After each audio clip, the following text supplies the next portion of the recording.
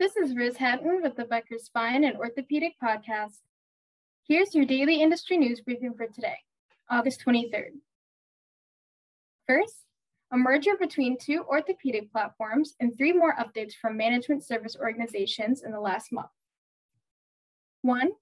United Musculoskeletal Partners, led by Atlanta-based Resurgence Orthopedics CEO Alex Bateman, merged with Dallas-based management service organization Novum Orthopedic Partners.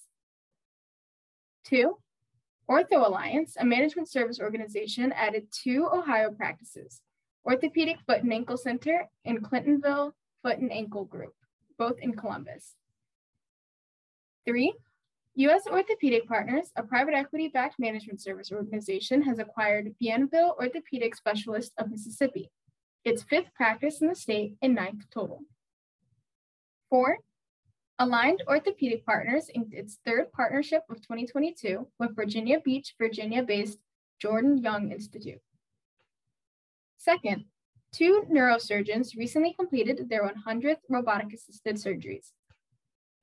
Dr. Bowen Zhang and Dr. Eric Westbrook reached the milestone using Globius Medical's Excelsius GPS at Providence St. Jude Medical Center in Fullerton, California, according to an August 19th LinkedIn post.